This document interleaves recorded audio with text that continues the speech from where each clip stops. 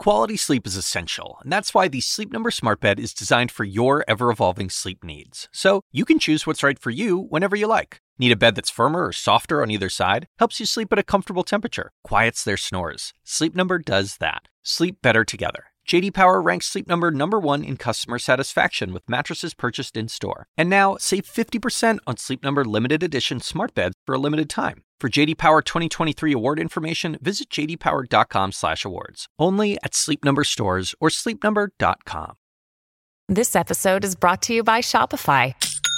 Forget the frustration of picking commerce platforms when you switch your business to Shopify, the global commerce platform that supercharges your selling wherever you sell. With Shopify, you'll harness the same intuitive features, trusted apps, and powerful analytics used by the world's leading brands. Sign up today for your $1 per month trial period at shopify.com/tech, all lowercase. That's shopify.com/tech.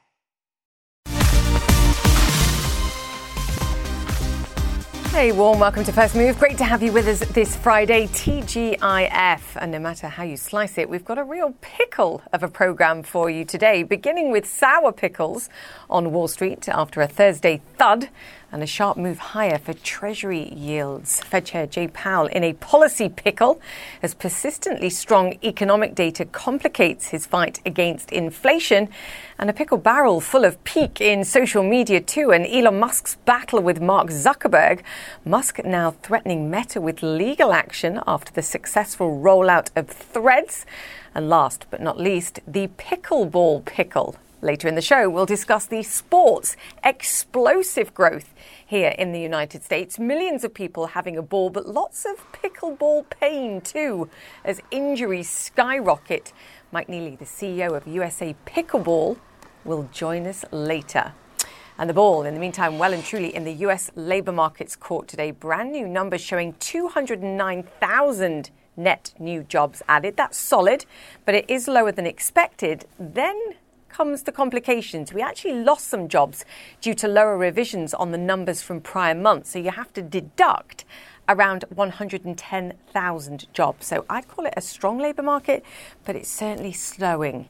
Here's the market reaction. In the meantime, US futures turning positive initially, but trading's volatile. We're tilted back down to the downside. Europe mixed after a 1% plus sell-off over in Asia too. Plenty on the line there as Treasury Secretary Janet Yellen holds talks in Beijing, criticising China's export controls and its treatment of US firms.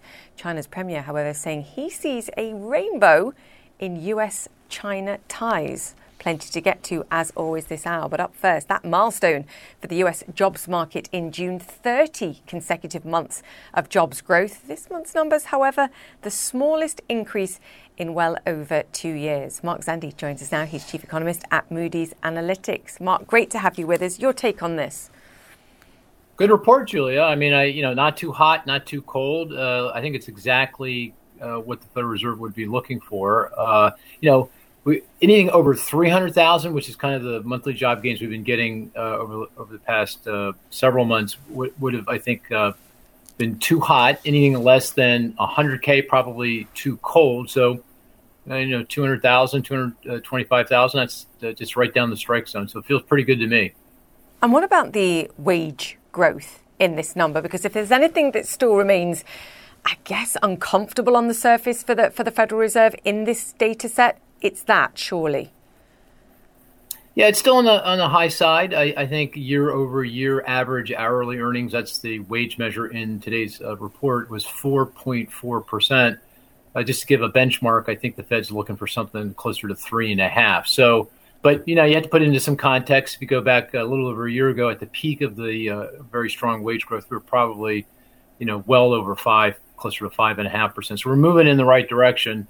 And my sense is we will continue to do so, with job growth slowing and the economy more broadly starting to pull back a bit. I think wage growth will continue to moderate. So it's still high.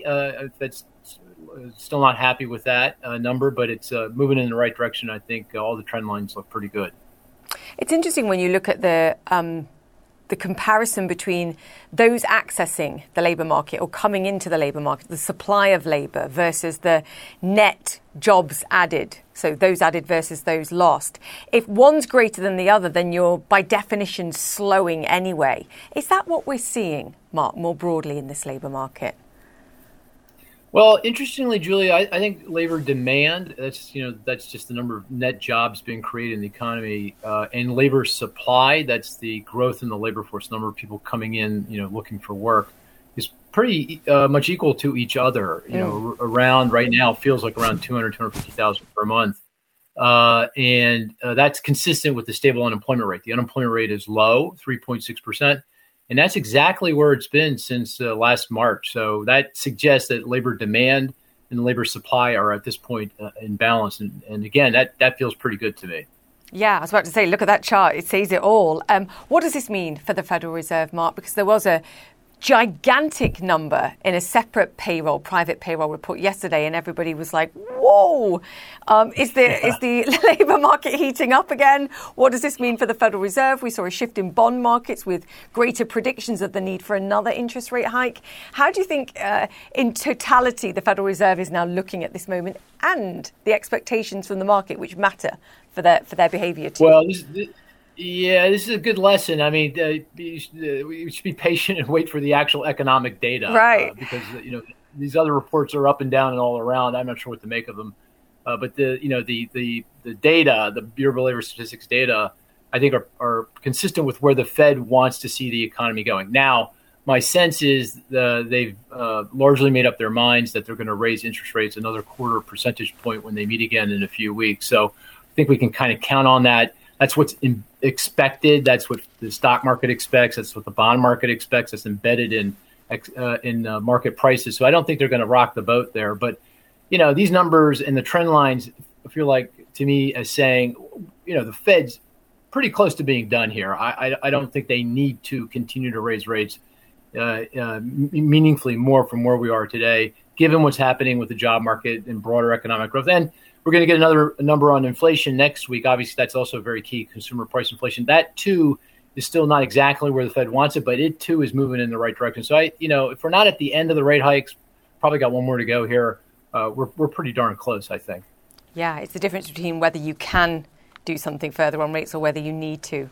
Perhaps one more simply because it's priced and then give it a pause. Mark, great to get your insights, as always. Mark Sandy there, the Chief Economist at Moody's Analytics. In the meantime, Janet Yellen making some moves in Beijing. The U.S. Treasury Secretary met with Chinese Premier Li Qiang earlier, saying the U.S. is seeking healthy competition with the world's second largest economy, but doesn't see this as a winners take all. In a meeting with American business leaders, though, she also raised concerns about certain Chinese behavior. Listen to this. I've been particularly troubled by punitive actions that have been taken against U.S. firms in recent months. I'm also concerned about new export controls recently announced by China on 2 critical minerals used in technologies like semiconductors. Mark Stewart joins us now. Mark, some pretty pointed comments there. The question is, did she be as pointed, and was she as pointed when she met Beijing's officials? What do we think of that? Because I don't see, given the economic heels that have been pushed in here, any real change in behavior.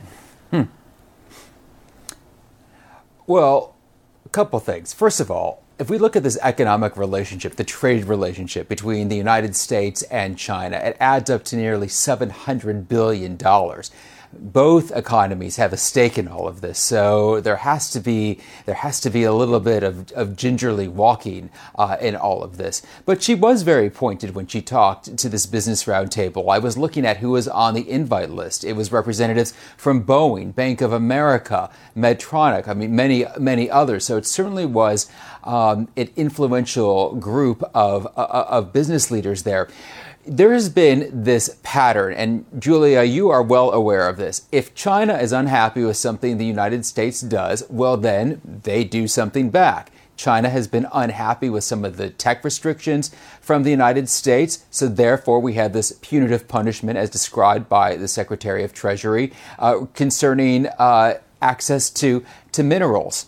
It's interesting. I was listening to a commentator we had on CNN earlier this week, and he was saying that if you look at this relationship between the United States and China, when it comes to diplomacy, very strained right now. When it comes to military, non-existent. But if there is a portal, if there is one area where there can be some common ground, it is on these economic and business issues. So I think that is why we've heard tempered responses from both the Chinese government, including the premier, as well as from Secretary Yellen. I mean, looking at these different readouts today, these meetings have been described as productive yet casual, but conciliatory.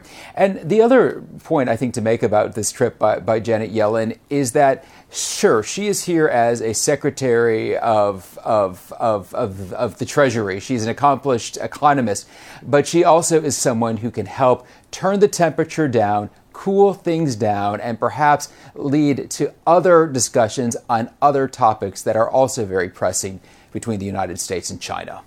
Yes, no shortage of those. But Mark, I think you raised a great point, which is there should be the ability to strike some sort of deal over technology. Tougher things have happened with competitive nations in the past. This should be possible. The question is how. Mark Stewart, thank you for that. And new this morning, Ukraine says it's advanced more than a kilometre around Bakhmut in the past 24 hours as it continues to pressure Russian forces in the area. Ben Weidman has been at the front lines near Bakhmut and joins us now from eastern Ukraine. Ben, this is your intelligence, what you're hearing in terms of their progress. It's tough going, clearly, but this is progress. What more do we know?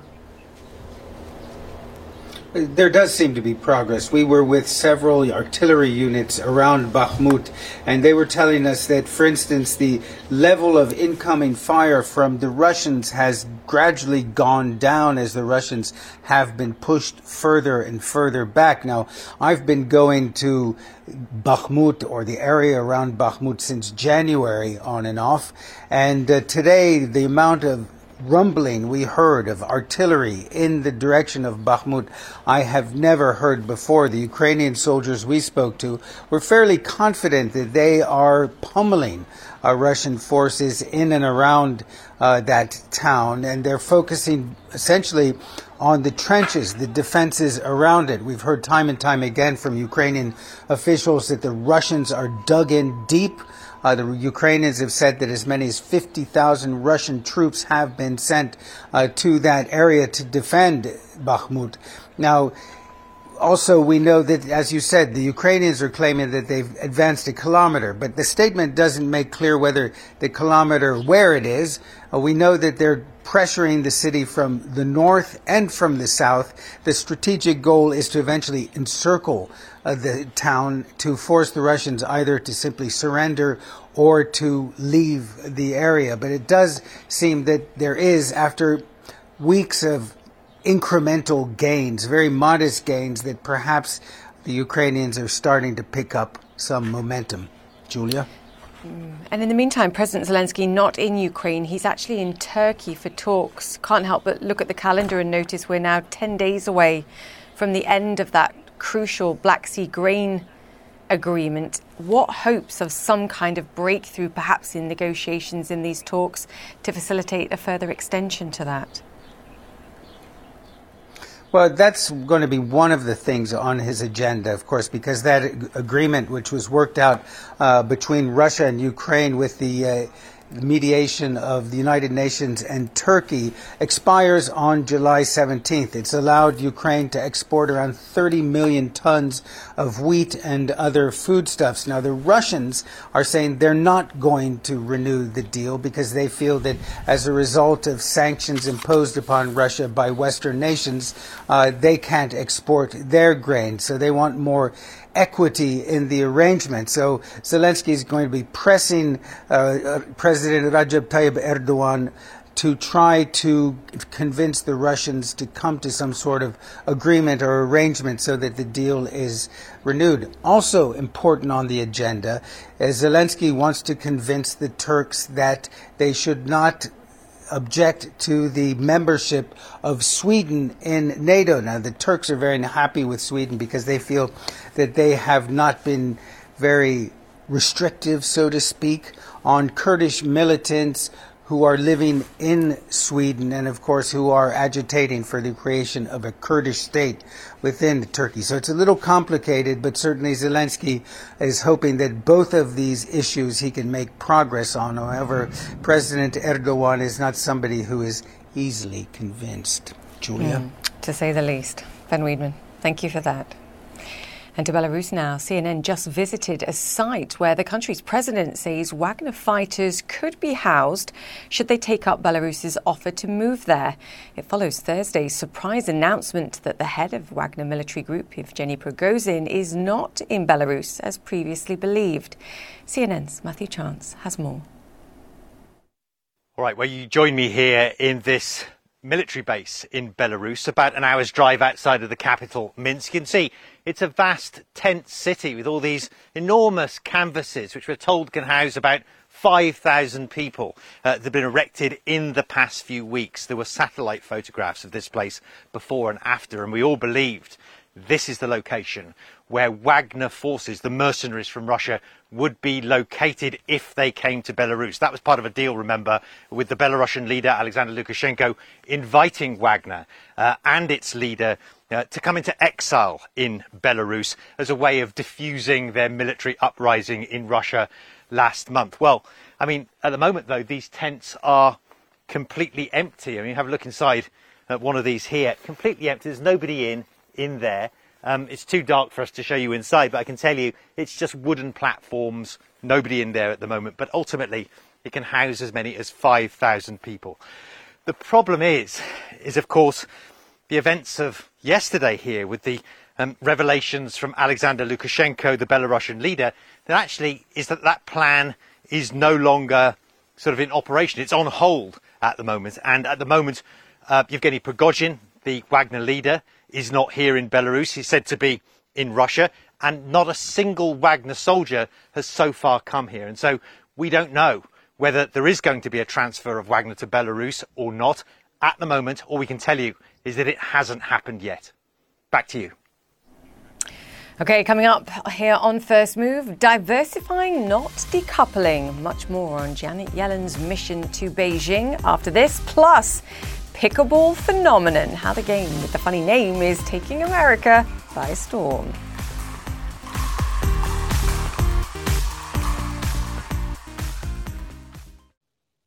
This podcast is supported by Sleep Number.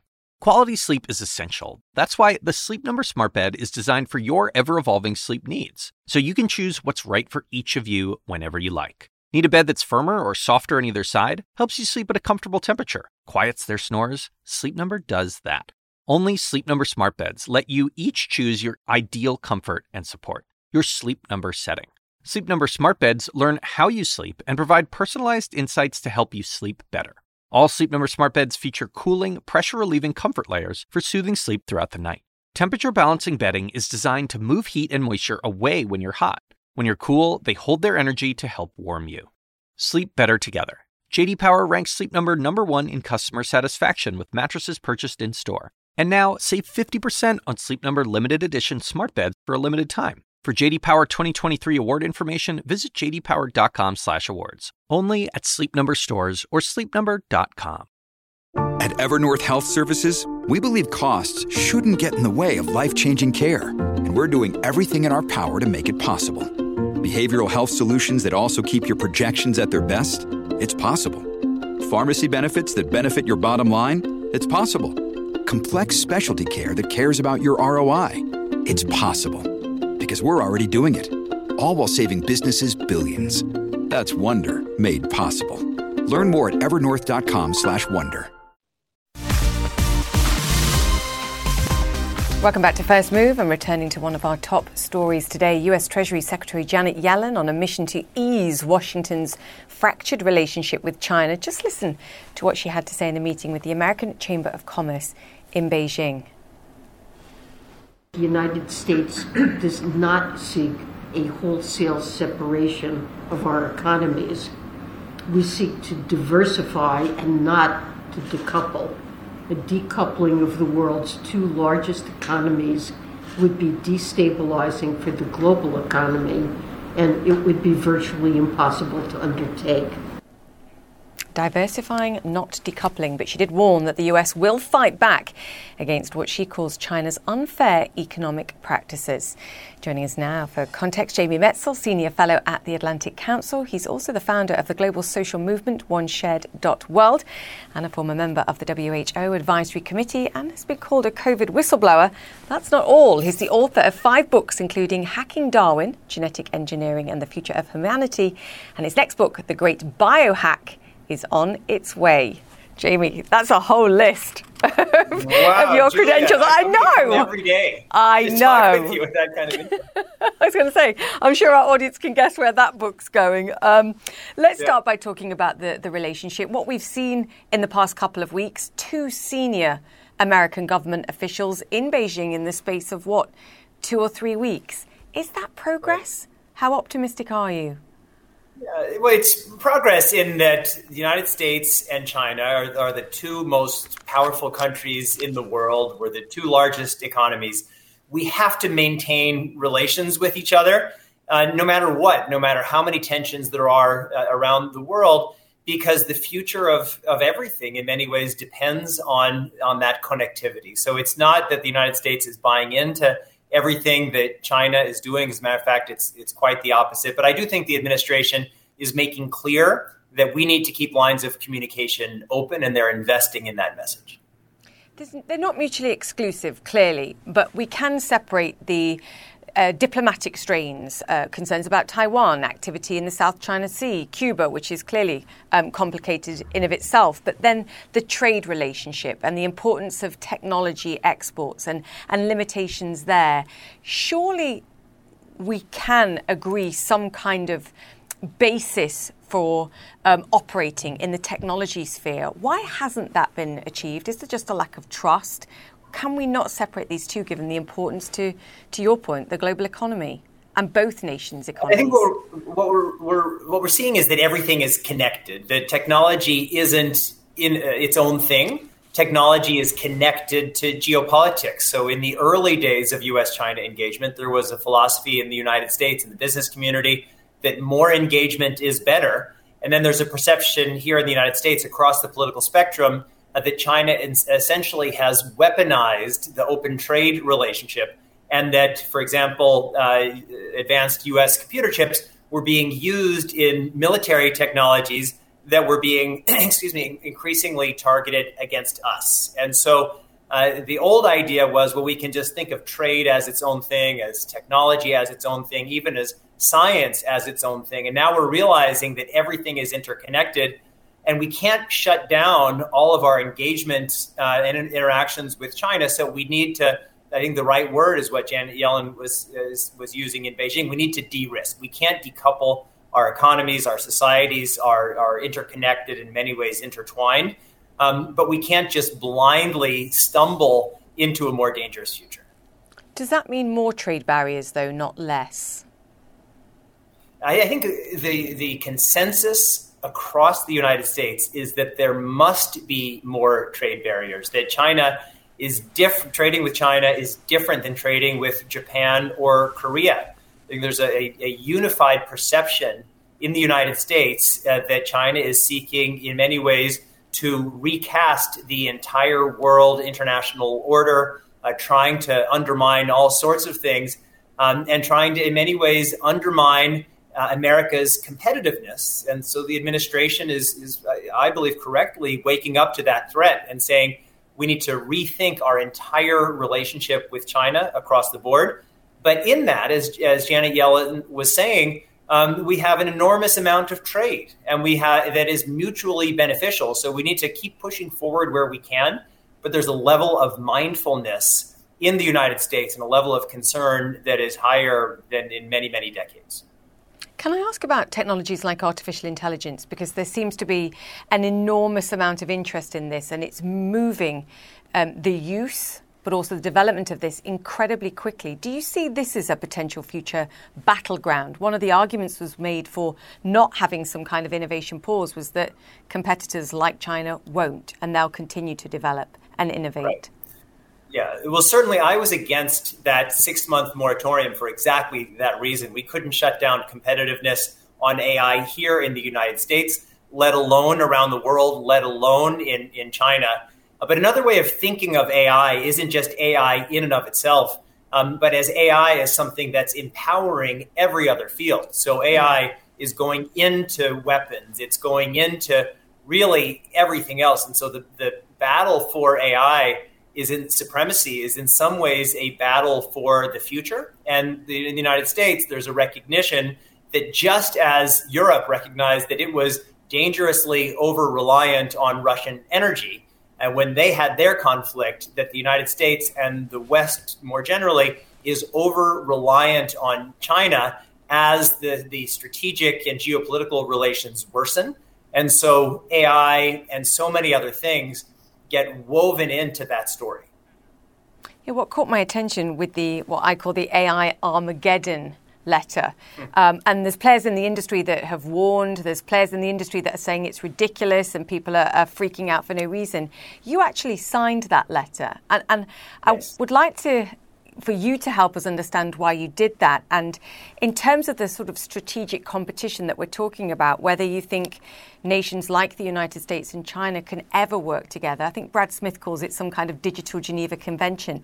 Is that necessary? Never mind within nations, between nations, if you're that alarmed.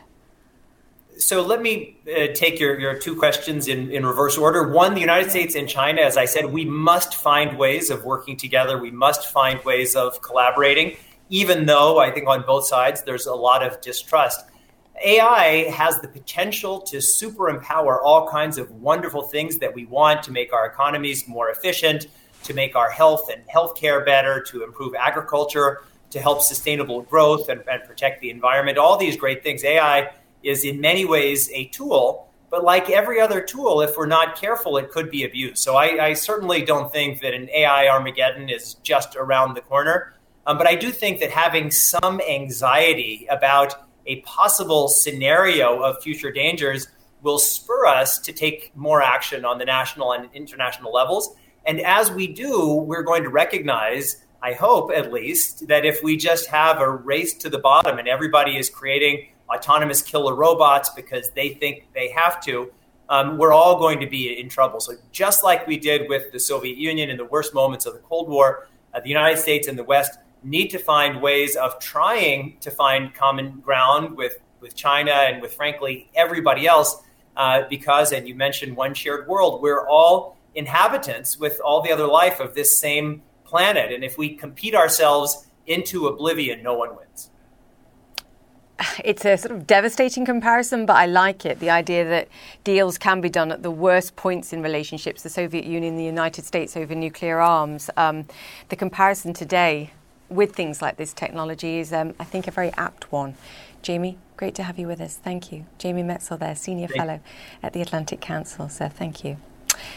Coming up here on First Move, what a tangled thread they weave. Why the gavel could soon come down in the Twitter Meta grudge match, courting trouble in the social media wars. Next.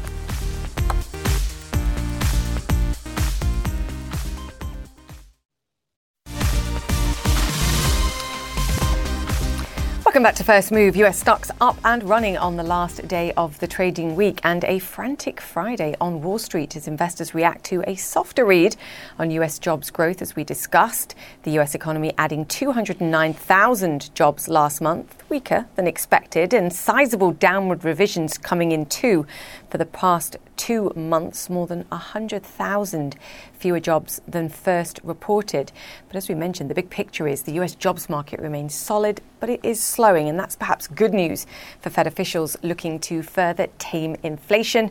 Fresh test next week when we get the fresh US consumer inflation data too. In the meantime, shares of Alibaba rallying on news that Beijing has closed the book on its multi-year regulatory battle with the company's fintech affiliate Ant, and agreeing to pay almost $1 billion equivalent to settle a number of charges filed. It's one of the largest ever fines for an internet company in China, and today's news could perhaps pave the way for a much-delayed Ant Group IPO. Now, turning now to our Threads heads, and a strong head start for the new Meta Threads app with over 30 million users signing up so far. But now the message from competitor Musk is cease and desist. Elon Musk threatening legal action, saying Meta is using Twitter trade secrets and poached former Twitter staff. Meta denying it's stealing staff, saying, quote, "No one on the Threads engineering team is a former Twitter employee. That's just not a thing." Claire Duffy joins us now. Claire, arguably they could have been, though, given the amount of people that Twitter fired in the past year or since Elon Musk made the purchase. What do we make of this? Because you were saying to me earlier this week they're quite similar, and in Elon Musk's eyes he's saying too similar. It's true. I mean, it's not clear to me that this letter is anything more than a threat, that this is actually going to amount to a lawsuit. It's pretty light on details. As you say, Elon Musk was the one who laid off thousands of Twitter employees late last year. Twitter's layout, its look, its feel is also not exactly a secret to anyone. And so it's not clear to me that this is actually going to amount to a lawsuit. What this letter is essentially asking Meta to retain any documents that could be relevant if Twitter decides to sue. What I do think this is a sign that Elon Musk and Twitter are really rattled by this. 30 million user signups on Threads yesterday is a just stunning number. And you have Musk saying competition is fine, cheating is not, in a tweet yesterday. It seems like he is really rattled by this. This dwarfs the sign-ups to the launch of an app, I think, that we've ever seen. It's a monumental start. There's all sorts of questions over whether people will stay, whether they'll use it, what the content looks like. But just for the first few days, Mark Zuckerberg must be sitting pretty, I think, and smiling confidently, or quietly at least, while, as you say, Elon Musk flaps. Yeah, no, I think that's exactly right. I mean, yesterday in the middle of the day, Mark Zuckerberg posted a picture of himself laying on the floor next to his baby, celebrating the success of this launch. And so I think that this is a huge opportunity for Meta. What I think part of the deal is here is that you have lots of people who are on Instagram, who are not on Twitter, who maybe at some point would have signed up for Twitter. Now they're not going to. They're just going to go on to Threads. It's so much easier to get started there, to port over your Instagram following list. And so I think that's part of the concern, is not just people leaving Twitter, users leaving Twitter, but all of the new users they could have potentially had who are now potentially more likely to just join Threads because it's so much easier. That's a critical question, I think, because in this letter, and it sort of jumped out to me, it's warning Meta that they're prohibited from crawling or scraping any of Twitter's followers or followers' data. It immediately made me wonder whether the changes that we've seen in Twitter in the last few days, with them restricting access to the number of tweets, perhaps, and warning about scraping, had something to do with this ahead of time. The other thing was that Twitter's lawyer actually released the email address of Mark Zuckerberg as well, so one can only imagine what that's done in the last 24 hours. Oh man, yeah, no kidding. That was quite the move. But no, I do think it's sort of interesting that Musk brought up this very controversial move that he made last weekend to limit the number of tweets that people can view on the platform, which he said was related to third-party sites scraping too much Twitter data. He had sort of implied it was AI companies who were scraping Twitter data to train their large language models for AI purposes. And so, is this just sort of an excuse for him to explain away that policy while also threatening Mark Zuckerberg at the same time? I think that's possible. But again, this letter is really sort of light on details. It's not clear exactly. They've thrown a lot of things out here, but it's not clear exactly how a lawsuit would sort of materialize from this. Yeah, I mean, remember this all began with the cage fight nonsense. I think we're still headed in that direction, perhaps, Claire. Yes, even more so now, perhaps.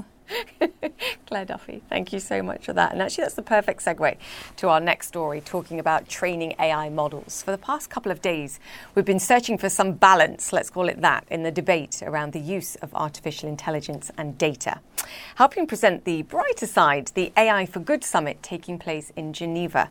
And I had the opportunity to speak to keynote speaker and Amazon's Chief Technology Officer to get his take. Artificial intelligence, as we call it, is a field of computer science that has existed for probably 50 years already. Things like natural language processing, text-to-speech, speech-to-text, translation, summarization, all these kind of things,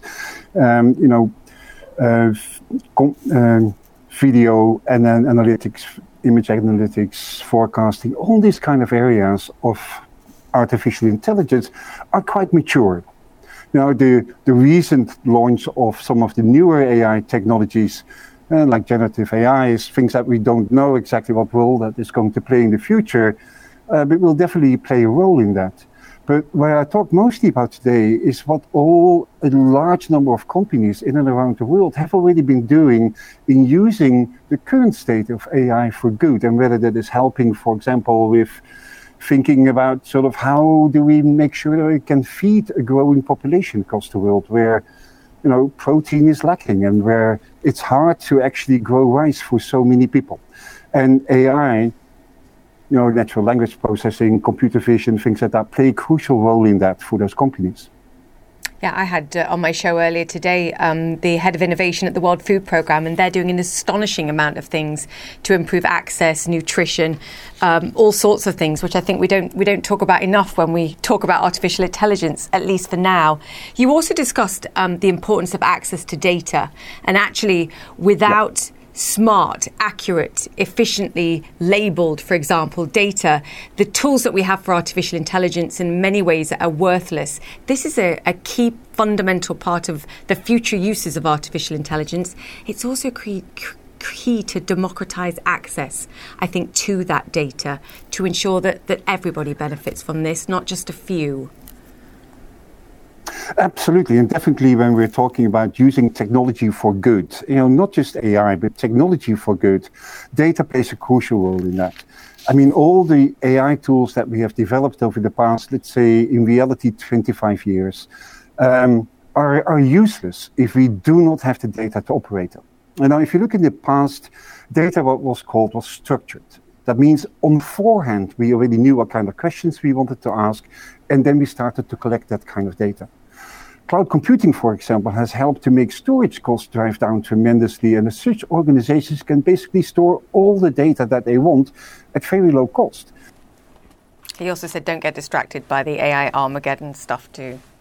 Okay, still to come, it's the fastest growing sport in America, but some picklers, as they're called, are finding themselves in a real pickle after playing. We'll explain what it is and why next.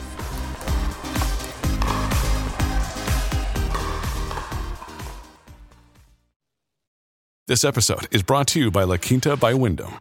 Your work can take you all over the place, like Texas. You've never been, but it's going to be great because you're staying at La Quinta by Wyndham. Their free Bright Side breakfast will give you energy for the day ahead. And after, you can unwind using their free high-speed Wi-Fi. Tonight, La Quinta. Tomorrow, you shine.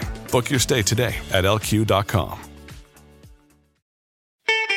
I'm Ina Garten. Welcome to Be My Guest, the podcast. One of the best gifts you can give friends is spending time together. But what's even better than that? Cooking with them. On Be My Guest, the podcast, new friends and old stop by my barn for some conversation and great cooking. We talk about food, life, and everything in between.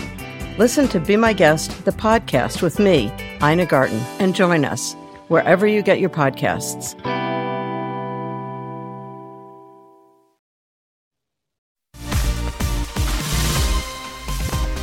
Welcome back to First Move. Now, have you ever heard of pickleball?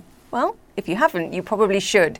It's apparently the fastest growing sport now in America, with some industry estimates suggesting over 36 million people played last year.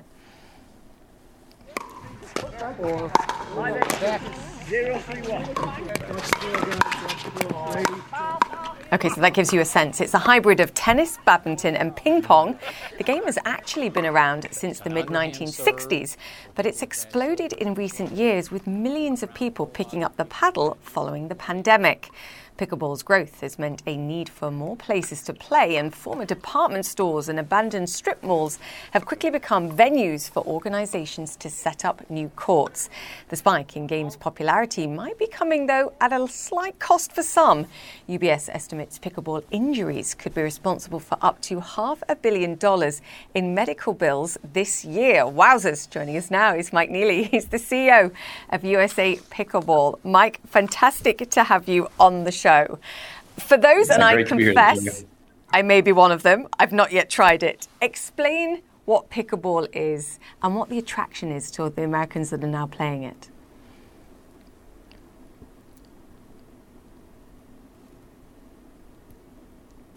Oh, Mike, can you hear me? Oh, I may have lost him. I'm sorry, Julia, if you're seeing me, but I don't have any audio on my end. Oh, dear. Guys, can we see if we can? Should we? Yeah. Okay, Mike, bear with us. We're going to try and fix this. He can't hear me, but of course you can. We're going to try and fix that, and come back to him. For now, I'm going to move on and keep my fingers crossed. The planet, as we've already discussed this week, has been hotter than, well, perhaps at any other time in the past 100,000 years. The Earth's average daily temperature reached yet another record high on Thursday, climbing further above 17 Celsius, according to initial data. Remember, huge parts of the world are in winter too. That's the fourth straight day of record temperatures. Scientists say those rising temperatures are driving more people to the beach, just as shark populations are recovering and possibly swimming closer to shore to feed. Officials are ramping up shark patrols off a beach in Long Island after a spike in incidents of people being bitten in the water. CNN's Paula Sandoval has this report. We have more surveillance, more lifeguards out there than we've ever had in the past. 5 suspected shark attacks within 24 hours, leading officials to ramp up shark patrols along New York's coast. It's their territory and we're invading their territory. The incidents happened at 5 different locations on Long Island beaches. On July 3rd, officials say a 15-year-old girl was bitten while swimming at Robert Moses State Park. And a 15-year-old boy says he was bit at Kismet Beach.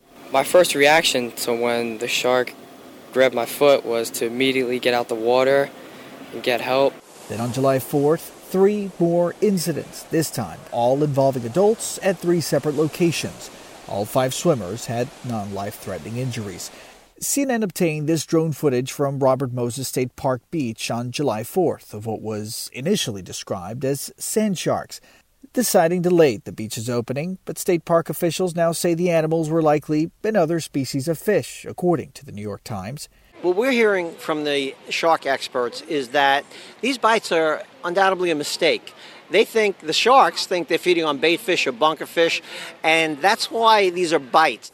That's why park officials say having an eye in the sky is a critical asset. The drones, much more inexpensive to fly. They could be deployed very rapidly. We are entering the natural habitat of these animals, and there's always the potential for risk. But with all the assets and manpower that we have employed here, the idea is to keep people as safe as possible. And it's not just the Northeast that's on heightened alert. This was the scene Monday in Pensacola Beach, Florida, where a shark was spotted swimming near the shore. And while it may seem like we're seeing more shark encounters, experts say that isn't necessarily the case. A lot more documentation occurs because everybody's got a cell phone, so we see more of these things, so they come into our living rooms really quickly. Yikes, is all I can say to that. Okay, we'll be back up to this. Fingers crossed with the CEO of Pickleball USA. Stay with us.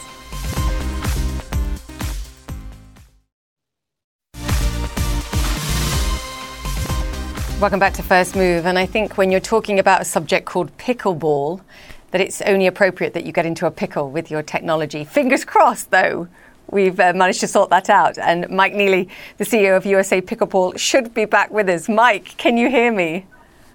I have you, and yes, Yay! We got ourselves into a pickle. Yeah, we did, but don't worry. We're going to get into more pickles here. Explain for my audience who may not know anything about pickleball, in a nutshell, what is it and why has it captured the imagination of so many Americans?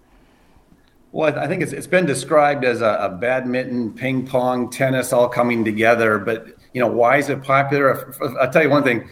If you just play the game, you'll understand why. But there's such a early and easy learning curve. And it's one of these games that, from experience, you can play against, you can play with your grandmother and your children, and it's kind of an equalizer game. Of course, there's the elite players, and there's levels of success, but you really can play this game easily and with anybody, and it's just a lot of fun. Is really the bottom answer. It economizes on space too if you compare it to a traditional tennis court. We're just showing our audience pictures here as well. How many people are playing? Because I've seen estimates somewhere between 9 million people and, as I said earlier on the show, I think somewhere like 36 million people, a tenth of the country. What's the truth? Yeah, we're trying to get our arms around that for sure. 9 to 10 million, which is a big number in itself. But yeah, estimates are as high as 30 in the mid 30s, and and at least into the 20 million range by the end of this year. And that's a lot of people playing, or at least have played. So, but we focus on, with our organization, doing what we can to make sure that this game is growing and growing safely. And it's a big part of what our job is. I mean, there's monumental growth that we've already seen over the last few years. Do you expect that kind of growth to be sustained? Because off the back of it, we're seeing courts being opened up. I mentioned that in the introduction. There's restaurants tied to it. There's infrastructure being built around this game. Sure. There's no sign of it slowing down by any means. And I think the only thing that's slowing it down right now is the access to play. And that's one of the things that we're trying to help people with their activities and growing and building places. As I think you mentioned earlier, there's big box stores and malls that have closed down or maybe are being repurposed, and they're putting pickleball courts in there. So the demand is outstripping supply for sure, but we're working on the demand. What does it cost to play? Clearly, it differs around the country depending on what you're doing, but it's ease of cost, because I've looked at even tennis lessons here and they're pretty expensive. Clearly, I'm in a city, but what's the cost of playing this on average around the country? Yeah, certainly a very low cost. I mean, you have the equipment, which it ranges, but it's very economical on the equipment side. But you can buy a net and play in your backyard or on the street if you want to. But really, public courts and public places to play, very low cost of entry and low cost of playing. Can we talk about the injury costs? I shouldn't laugh about this because they do look quite significant, and the majority of the injuries are happening in the over 60s. Some exuberant big kids playing this as well. Look, we've got the list of where people are getting injured. Is there advice for perhaps exuberant players how not to get injured, or to perhaps limber up ahead of time? Well, certainly. I mean, common sense always comes into play, and this game is played from the young and to the old, which is a great part about the game. But yeah, we need to know our own limits and talk to your medical professionals, of course, just like with anything. But I kind of smile, and I'm aware of the numbers that you're talking about as far as the cost and ERs and things like that. I certainly would like to see that study on the other side of that ledger, and how much saved. And I don't think we ever want to shame somebody for exercising, and I think the numbers, there's more people that are getting injured on exercise equipment and bicycling than pickleball, for example. So let's not badmouth any exercising. For the best part, people are getting out there doing something, that's good. But be smart, talk to your medical professionals, and know your limits. Yeah, and I think that's a great point. And forgive me, I don't have the stats on that, and comparative sports or injuries or what takes place in gyms or elsewhere, quite frankly. How do you ensure that this sport continues to grow? Well, I tell you, I think regardless, it's going to grow because the more people that are exposed to it, the more people that are latching onto it and playing it. So we need to make sure that the supply of courts and places to play are there. It's starting to be played in the United States in the school systems and collegiate clubs and levels. So it's continuing to grow, like we mentioned. There's no sign of it slowing down. Like any sport, more and more. But I think we're at maybe a 2 or 3% of the population in the United States playing it right now. So there's certainly a lot of more room to grow. And I believe the sport's here to stay for the long haul because it's just such a fun sport to play. I wondered whether you're going to say you're establishing some kind of league, potentially. Well, there's so many leagues that are out there, and that's things that are popping up all the time. And there's obviously professional leagues, at the one end, but there's more clubs and leagues being started up all over the communities across the United States. So that's the beauty of it. It's not a difficult thing to create and start. And I mean, a league can be a small group of people getting together and just having fun. And that's a part of this game. It's a big social outlet, going out and having fun together, getting a family together. I can speak from experience. I probably spent more time with my 18-year-old son playing this game than I would otherwise. So it's a good all-around sport, and there's a lot of reason to be playing it.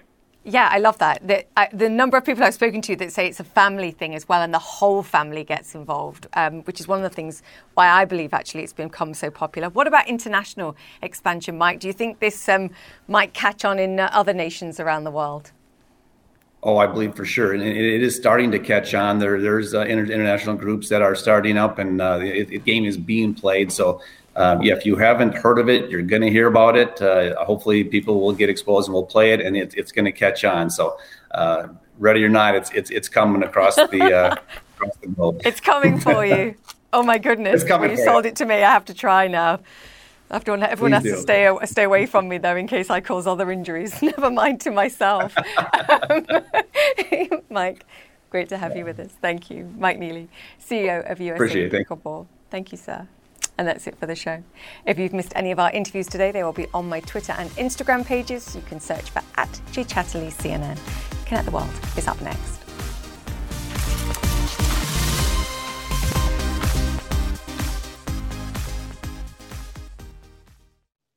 When you work next level. And when you play next level. And when it's time to sleep, Sleep Number smart beds are designed to embrace your uniqueness, providing you with high-quality sleep every night. Sleep next level. J.D. Power ranks Sleep Number #1 in customer satisfaction with mattresses purchased in-store. And now, the Queen Sleep Number C4 smart bed is only $1,599. Save $300 for a limited time, only at Sleep Number stores or sleepnumber.com. Prices higher in Alaska and Hawaii. Quality sleep is essential, and that's why the Sleep Number smart bed is designed for your ever-evolving sleep needs. So you can choose what's right for you whenever you like. Need a bed that's firmer or softer on either side? Helps you sleep at a comfortable temperature. Quiets their snores. Sleep Number does that. Sleep better together. J.D. Power ranks Sleep Number #1 in customer satisfaction with mattresses purchased in-store. And now, save 50% on Sleep Number limited edition smart beds for a limited time. For J.D. Power 2023 award information, visit jdpower.com/awards. Only at Sleep Number stores or sleepnumber.com.